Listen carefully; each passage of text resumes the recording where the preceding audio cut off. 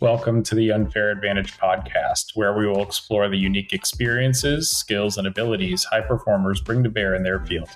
In each episode, we will unpack the guest's expertise and insights to help all of us develop our own unfair advantage. Welcome back to the Unfair Advantage podcast. I am delighted to be joined today by Chris Shambrook. Chris, how are you? Yeah, very good, Alex. Very good indeed. Great to be here. Looking forward to the conversation. Likewise. Could you start off by just telling us a little bit more about who you are and what you do? Yeah, so currently what I do is I'm a director of a company called Planet K2, and we take, since 2003, we've taken the principles of performance psychology and high performance approaches to performance into the business world. So having worked originally, I qualified as a sports psychologist in 1995. I got a role with British rowing team in 1997, and I did 5.5 Olympic cycles with the British rowing team, as well as some other sort of sport work along there. But the contemporary business work, I had a long period where I was overlapping, doing both work in the Olympic and professional sport environment and in the commercial world, and having a lot of fun seeing how those two worlds are very different and very similar, and how learning can transfer both ways between them.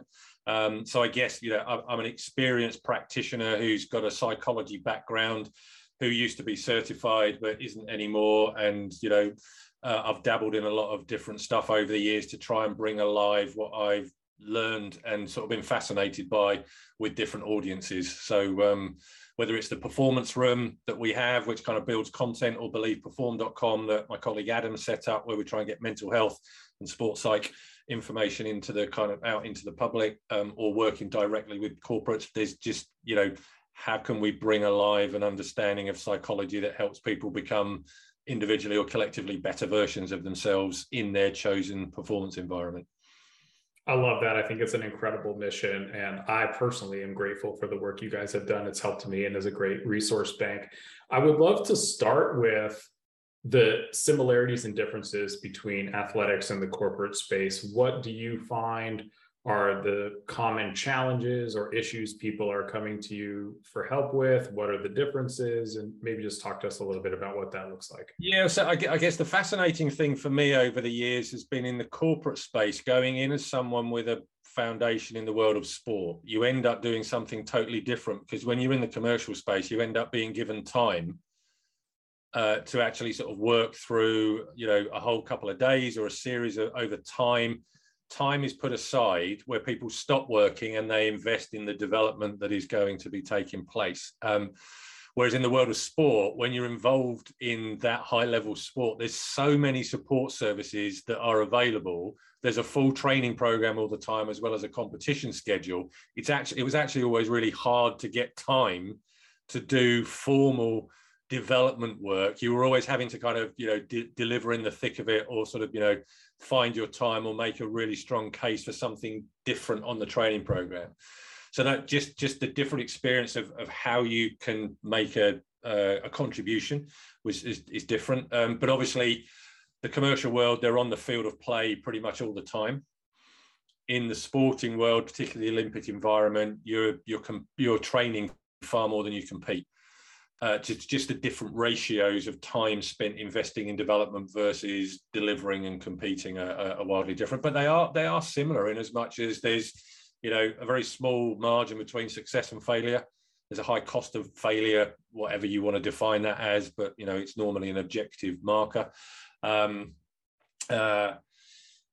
always being asked to do more with less. The resources may reduce, but you're being asked to be creative and innovative and set new standards. So so there's a lot of similarities in them being laboratories for the development of human performance, but actually the investment in development time and competitive time are wildly different, but populated by incredibly ambitious people who are far too possibly obsessed with what they're doing that might be healthy. Well, maybe it's that harmonious passion versus the other option. I'd love, real quick, and then I want to get into some of the Olympic experience and your foundational principles. Like, what are the challenges or the presenting concerns that you find overlap most between the corporate space or the non-athlete space and the athlete space? And, is this things like confidence or motivation, or what is it that Yeah, you're finding that? It's definitely so. It may be a self-fulfilling thing for me, but definitely confidence is the topic that I think is most needed in all of those environments, because you typically have incredibly ambitious people who have a very high track record, but a very healthy disregard for their level of competence. So they end up in this strange space of brilliant competence, but self-doubt. And so the confidence component and taking that systematically into those environments, individually and collectively, is the one that I think is probably the biggest overlap. So I think it's a bit of a human condition. You know, I do believe that from a confidence perspective, I always talk about, you know, if endurance training for a marathon runner is their bread and butter, confidence training is the bread and butter psychologically for everyone. But we don't seem to invest in it proactively. We tend to wait for it to go missing before we think we should do something about it, which is the contrast, which is why I think it's one of those, I have to show that I'm confident rather than I should anticipate that I'm never going to be finished in my pursuit of being the fully confident performer I might want to be. So I'll just keep investing in it, rather than this kind of remedial approach, which we typically take.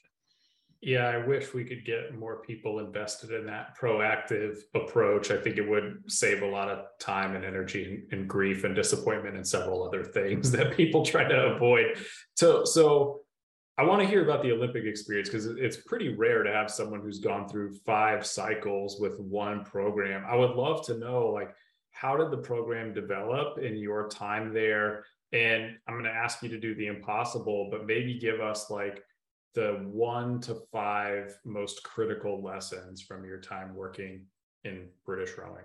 Yeah, sure. So I was working part-time, so it was usually around about 60 days per year in a full-time program. So I was certainly, you know, looking to maximize the value of a relatively short amount of time in a time-poor sport. Endurance sports, you know, the scoop, but you know, they are doing the physical work a huge amount of the time. So the program evolved over time through different iterations of trying to get similar messages across, of moving into a proactive approach to sports psychology. We're looking to build endurance capacity, technical excellence. So let's seek to build psychological sort of, you know, fitness for purpose as well. So there was an increasing emphasis on that approach of, will we, if the medals were being handed out for psychological performance only, where would we finish on the podium?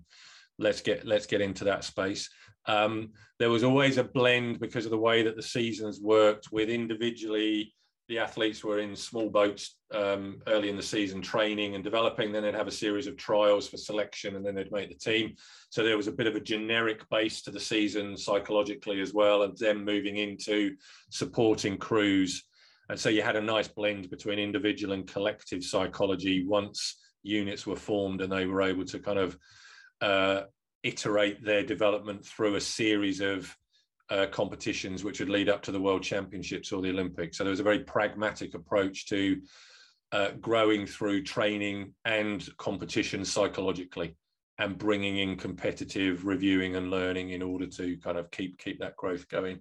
And I think in time the program iterated, where I was looking to create over time much more a picture of what is our approach in British rowing to the core psychological principles that we should all be working on, in the same way that the coaches would have a technical blueprint that was the starting point, that which you move the boat by moving in this way. So psychologically, these are the foundation principles that, whether you're the coach, the athlete alone, or in a crew, here's some of those things that if we can work on those collectively and uplift them, they'll probably serve us well, and we can then individualize as we need to beyond that as well. So that's kind of the iteration in terms of the program. But it iterated as well in terms of, you know, started in 1997, finished in 2019. Technology was different. The ability to, you know, evidently infographics are the way forward. So if you can have a nice thing with words and pictures on it, it's a consumable thing of content, which would have been different from how I was doing stuff to begin with. So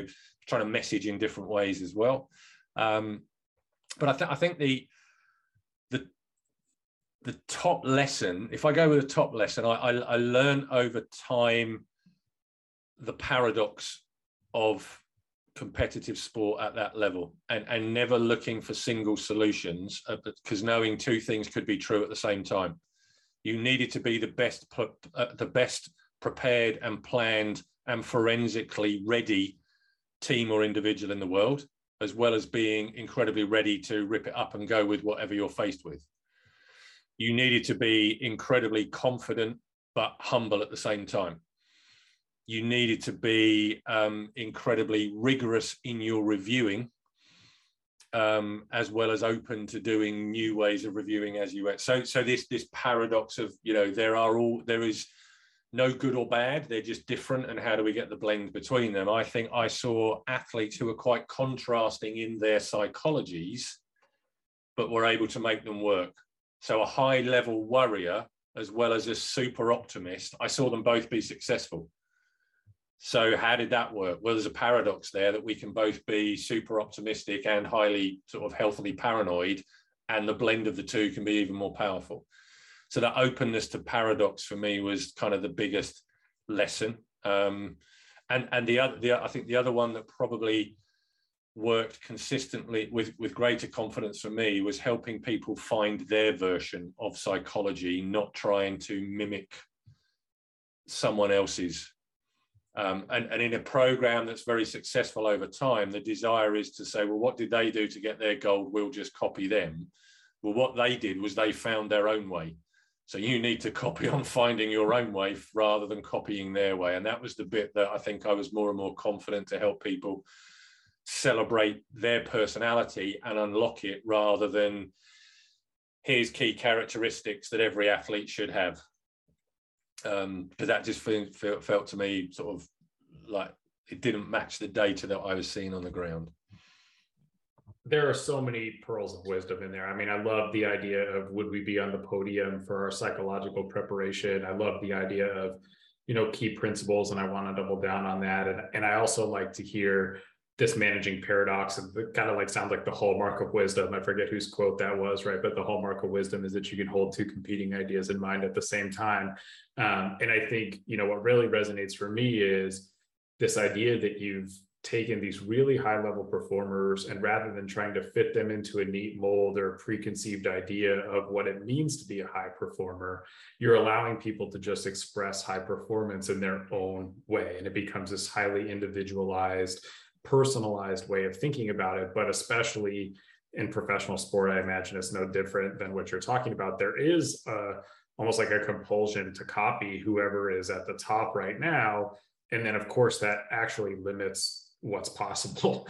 I'd love to hear your thoughts on that before we jump into the principles. That's why I regularly like being on LinkedIn, and when someone says, here's a list of 21 things that great CEOs do before 5 o'clock in the morning, I just kind of go, why do I want to do that?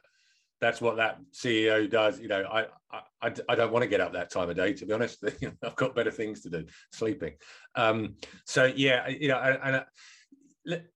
Towards the end, I was definitely saying, because we've got this, how do we want to do psychology? I did have principles of, right, well, everyone needs to be really good at their version of emotional and thought control.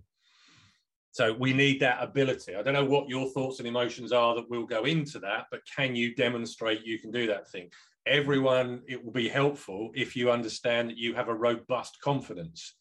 How we create that robust confidence for you is where we individualize. The ability to focus on the right thing at the right time and be in the moment is an incredibly useful skill to do that. But actually, depending upon your personality, there may be different ways in which you need to have that conversation with yourself. The ability. So I talk a lot about the 100% mentality. On any given day, you're unlikely to be the ideal version of yourself. But if you can get 100% out of the version that you are on any given day, that's a great ability to have. How you do that, we'll work that out. So that those kind of principles are headline concepts, but they still require that individual confidence to create my version of the 100% mentality, or my right now focus, or my robust confidence, or whatever. So that helped me have a starting point, and also allowed a bit of a value proposition to be developed. What do you think, if you were able to manage your thoughts and emotions from any position, what's the value of that? What would happen if you can't do that? So that just allowed a little bit of a selling of those things. And I've got to say, working with the rowing team, very bright individuals, reading around loads of stuff in their own right anyway. So that kind of framework would have allowed them to pick stuff up and to take it under their own steam as well. So that there was some structure, but always that freedom of, can we understand you, to then take control of that in the same way the physiologists do with the physiology. What's my particular makeup of, sort of muscle fiber types? And that might indicate how I might need to have a training program blended to suit my particular sort of body. Just do the same thing. So I was just stealing from the other sort of people who did this stuff really well and can actually measure stuff, and actually give some feedback to people. Say, look, we've made a difference. Well, that's a good way to do it. I mean, it's interesting to listen to you talk about it, because it reminds me a lot of the movement in clinical psychology right now, which is away from, discrete diagnosis, away from these like prepackaged kind of therapies, right? Which is sort of where sports psychology started. It was just an extension of cognitive behavioral therapy. Now you've got a real movement toward what people are calling process-based therapy, and they're doing exactly what you're describing. It's like, what do we know are the core principles that help people improve? And it turns out there are a fundamental number of, 15, 25, something like that, principles that matter. Things like, you mentioned thought control, right? But being able to reframe or challenge your cognitive distortions, exposure, being able to do, move toward things that you typically avoid, right? All of these things, emotion regulation, regardless of how you package them or frame them, do matter to being a high performing individual. And so you mentioned 3 things at the start, at least, that I heard the robust confidence, I heard the right now, and then I heard the 100% mentality. And those all resonate for me and are very similar to the way I think about my work. Are there other core principles beyond those 3 that are really important to you? Well, so for want of a better phrase, I had another characteristic, was exploit your support team. So from an athlete perspective, who else is around you whose job it is to help make you better? Because if you're really good at collaborating with them, supporting and challenging them so they grow and you grow in the same way, the best athletes that I saw were really good at kind of bringing a lot to the party, but expecting a lot of the party as well. So I think there's something in that, just in terms of that psychological strength of character, to be vulnerable enough to know you shouldn't just try and do it on your own, but to be strong enough to know that your own way that you've got to is got some value to it as well. So that component as well, I think, was particularly valuable. And I did have another component in there that kind of spoke to purpose, and it would allow me to kind of connect with, join the dots within these things from a self-determination theory perspective. If I've got confidence and I can control my thoughts and emotions, so I've got a high degree of autonomy, I've got a high degree of kind of mastery, but then what am I connected to? Where's there a purpose? So, actually from an athlete perspective, find some meaning either to the group or the bigger picture, or what's your story and the mission that you're on, and how does that fit in with the story that other people are on, so there can be a sense of togetherness that's in the mix there as well. So I had that one in there just as a kind of a foundational principle of, don't forget why you're doing this. Why is it important to you? Because there was a lot for me as well that, if from a paradox perspective, if you can treat the Olympics as the most important thing in the world, whilst knowing that it is really just meaningless playing of games, that was also a very healthy balance to have. And some of the purpose would be, well, I actually love doing this thing, and there's an intrinsic delight in, what I do from a performance perspective, as well as having a high degree of kind of reward, whatever that might be, that comes from the level of prowess that I've developed. I really love the last point that you're bringing up too. And it's something I wrestle with a lot in my work, is how do you help people both recognize and appreciate the significance of each individual game, and also recognize that we're basically just playing 82 games, right? Like, it's just a game. And how do you hold that in mind? And it does create a little bit of a healthier perspective. It does allow people to kind of move more freely in their space, let things go more easily, tap into what they really like and care about, and almost like why they got into, in my case now, basketball, but why you got into sport in the first place gets lost so quickly under the pressure of, well, you've got to be ready and locked in for the playoffs, or you've got one chance in the Olympics every 4 years to hit a home run. And that's both a blessing and a curse, I suppose. Yeah, yeah, and also, from a from an intervention perspective, particularly with the confidence, but also potentially managing that sort of possible pressure. I always like the stuff from logotherapy of paradoxical intention. At any point in time, you can choose to be the worst performer anyone has ever seen. It might not be great from a career longevity point of view, but which version of you do you fancy being today? And remembering there is a choice. You're choosing to find out how good you can be. There is no demand for you to demonstrate flawless performance. There may feel a cost to your identity of not being quite the performer that you think you want to be or expect other people for you to be. However, make a choice. What's the choice you're making in terms of what you want to find out about yourself, which is also why probably from 2012, 2013 onwards, challenge mindset and helping people step into that space of, approach goals. Imagine you weren't at the Olympics, there'd be some stuff you're not going to get to find out about yourself. So while you are here now, what do you want to find out about yourself in the Olympic final? Because we know what you want the medal to be that you win. That's not a differentiator. But there is an opportunity here to kind of bring to life a body of work that is now you've got the chance to answer some questions that you would really like to answer. So what are those questions that you'd like to know you gave yourself the chance of answering with greatest conviction during the course of this Olympic campaign or this particular final? So that a lot of the framing of that was important for me. And yes, using all of the incredibly precise data and intelligence that have been gathered from previous performances, that all of the evidence says you could be this good. But if we just focus on that, we might miss some of the freedom that will actually unlock the delivery of that quality in the moments of greatest meaning. What a powerful way to think about the opportunity that you have on a big stage, right? To express that freedom and learn something about yourself instead of focusing solely on the outcome. It's awesome to listen to you kind of think and talk through this, because a lot of it resonates for me personally, and the way I've started to appreciate this challenge mindset differently, or even think about, like fixed mindset as something that's important for people actually to have. And I know you and I share some somewhat contrarian points of view to sports psychology. I'd love, when we were talking beforehand, you mentioned that your research was about adherence to psychological skills.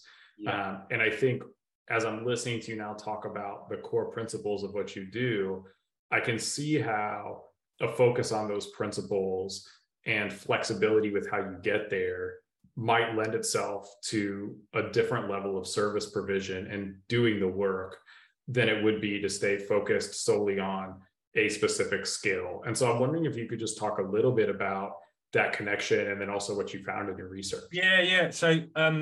So my PhD supervisor, Steve Bull, kind of originated that work back in sort of the 1980s. You think about the 1980s being characterized by exercise adherence and the work of Rod Dishman and colleagues in that area around kind of adherence to exercise. You then look at kind of medication compliance and adherence to exercise as therapy, and the low levels of compliance and adherence that takes place even when people are having medication that will keep them alive. It's pretty clear that as humans, we're not great at adhering to routine. So Steve decided to research the extent to which athletes adhere to psychological training, mental rehearsal, whether it be self-talk, whether it be some concentration training, and his initial findings were that adherence levels weren't great. People would rather go and physically practice. People would rather pick up a new pair of sneakers and put them on and go, this has made a difference. I can jump higher, whatever it might be. There's all of the stuff that we try to short circuit through equipment and increasing confidence. Having worked in sort of, cricket in this country, having worked in golf, same with baseball, people are always looking for that connection with the equipment to be the final bit that sort of, creates the jigsaw. So, my research just extended that and saw that, actually from a perception perspective, people saw the value of it, but didn't necessarily follow that through with a behavior that would be commensurate with it. If you intervene and you sort of provide people with sort of, more support generally, they will do it more, but left to their own devices, they're less likely to sort of structure it through. So for me, a lot of the findings were we need to embed it into the existing training rather than giving additional training.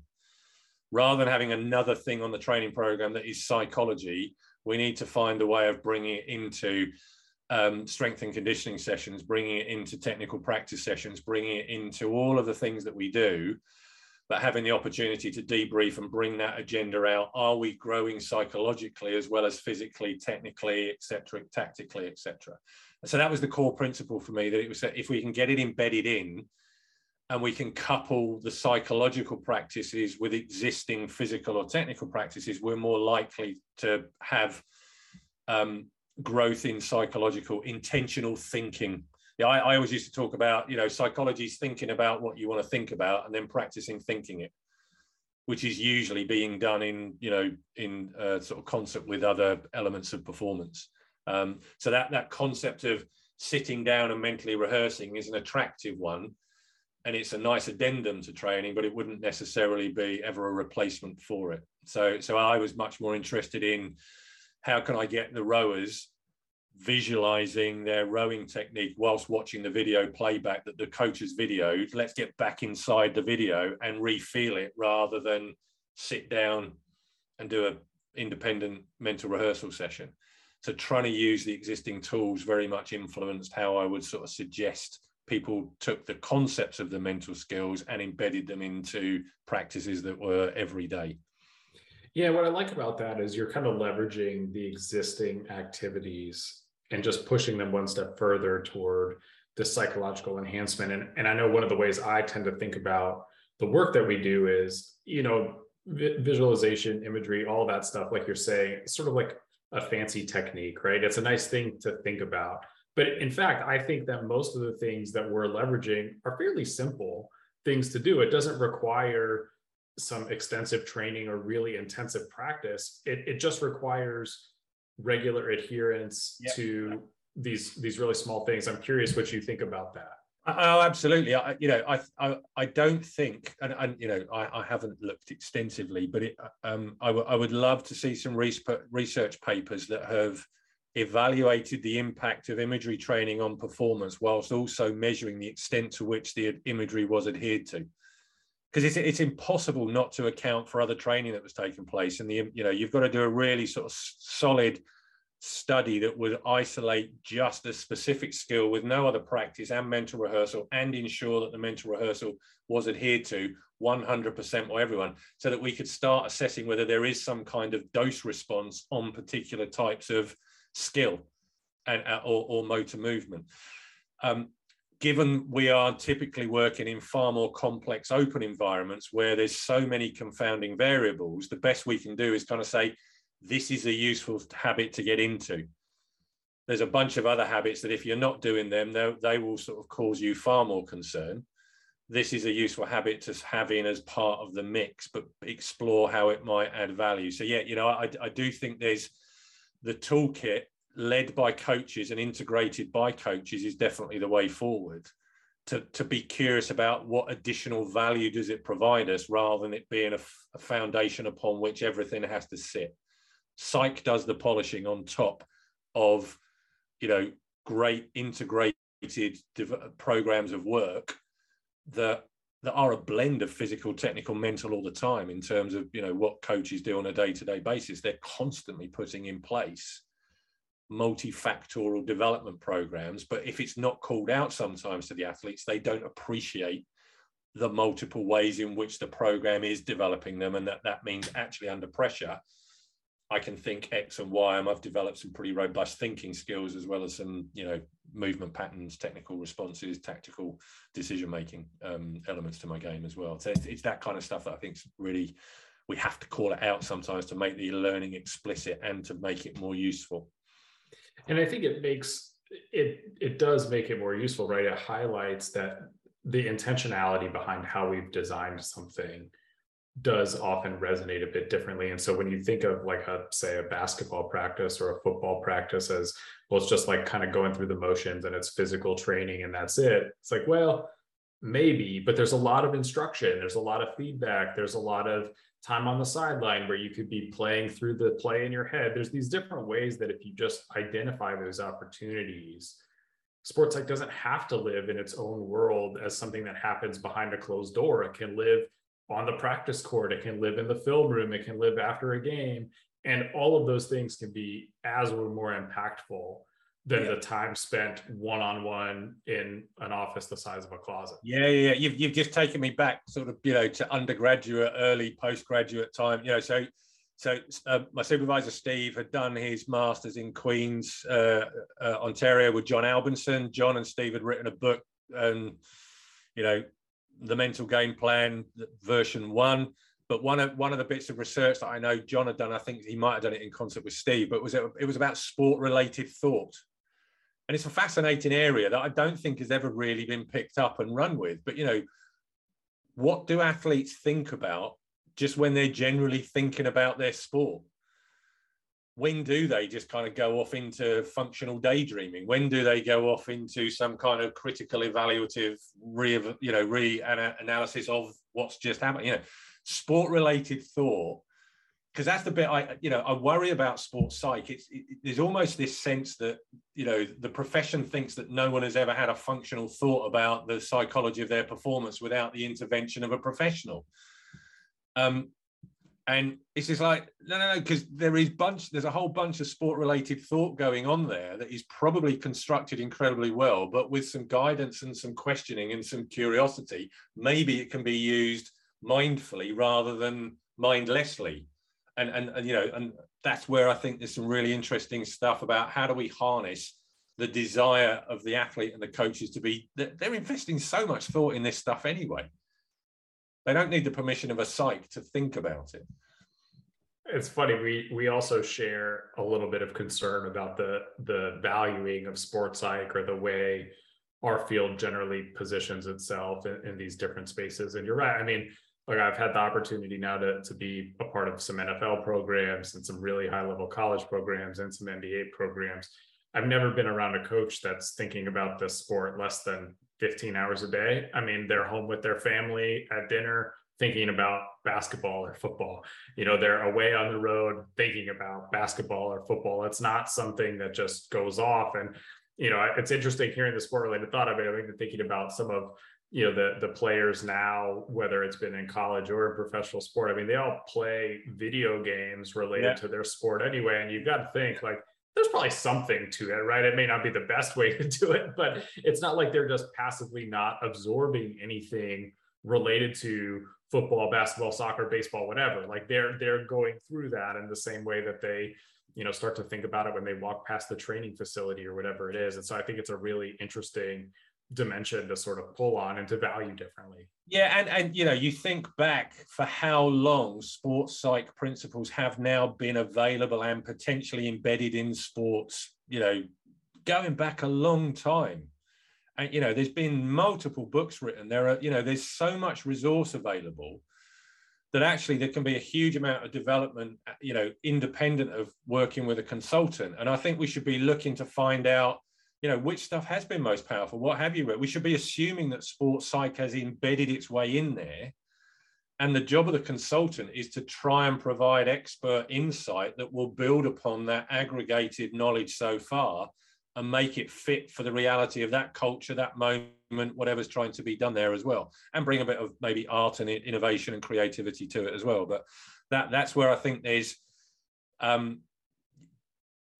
There are so many great examples of coaches and athletes who are better psychologists than qualified psychologists.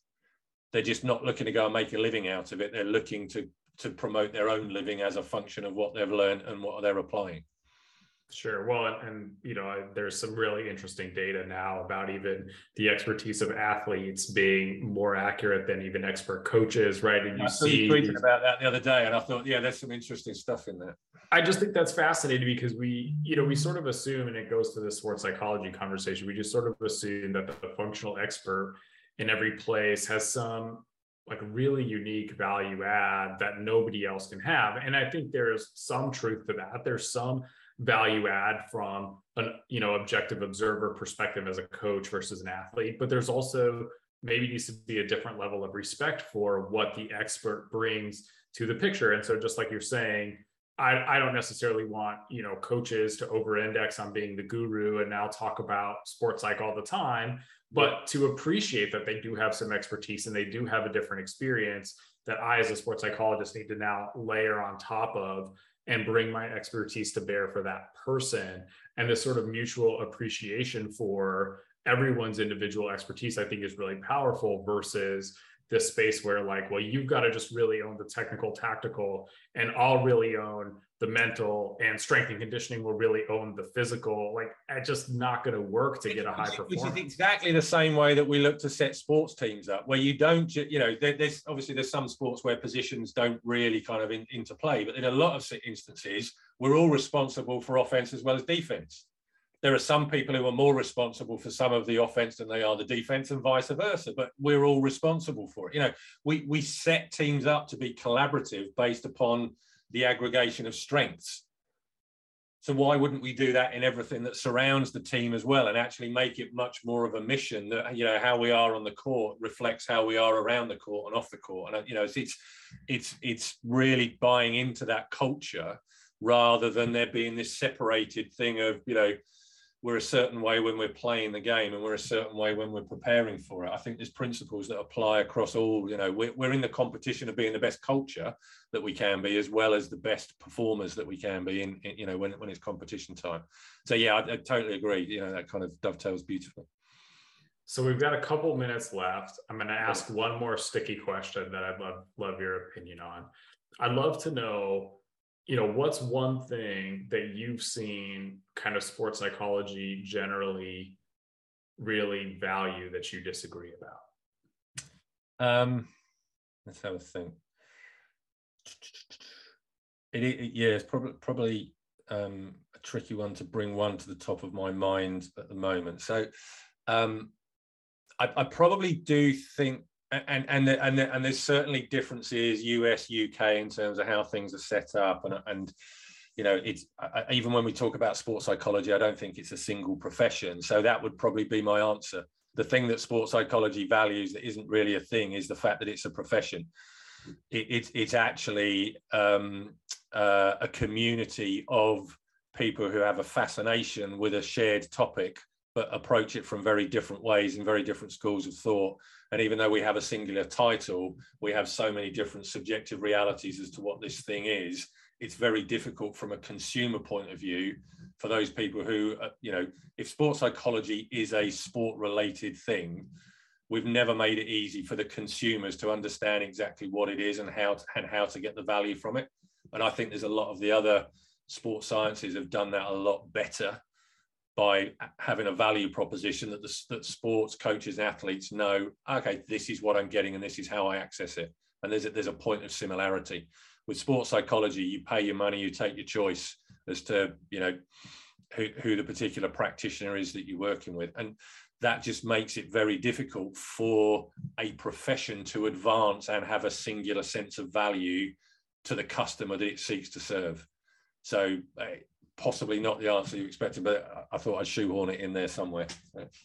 I had no expectation of what the answer would be. And I appreciate the perspective, and it resonates for me too. I mean, I think as a field generally, we have spent a lot more time arguing with each other about who should do what and where things should live than we have promoting what we can do to the field and to the broader public, and helping people understand. Or even asking them what they might think we do, or what might be valuable for us to do for them.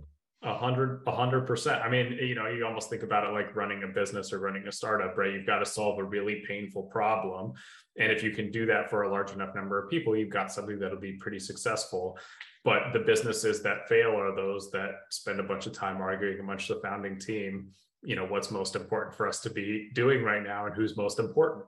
Yeah. There's always been a deep irony to the observation that, there are lots of athletes and coaches who are very skeptical and cynical about sports psychology. If only there were a profession who understood how to change psychology to move away from cynicism and skepticism into acceptance. If only we had someone who could help us.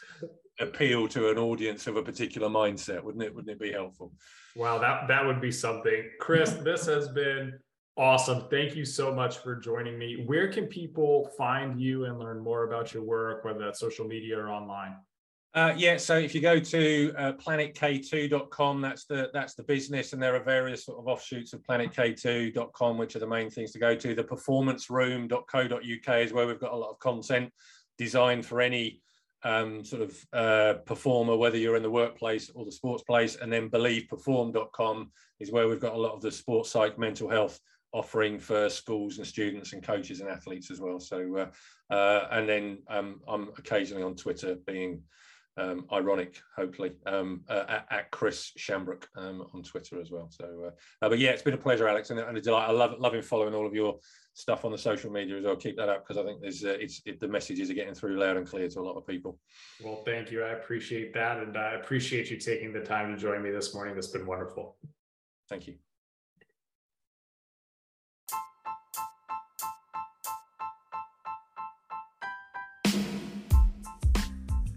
Thank you for listening to this episode of the Unfair Advantage podcast. You can learn more about the work we're doing helping high performers develop their own unfair advantage at our Substack at unfairadv.substack.com.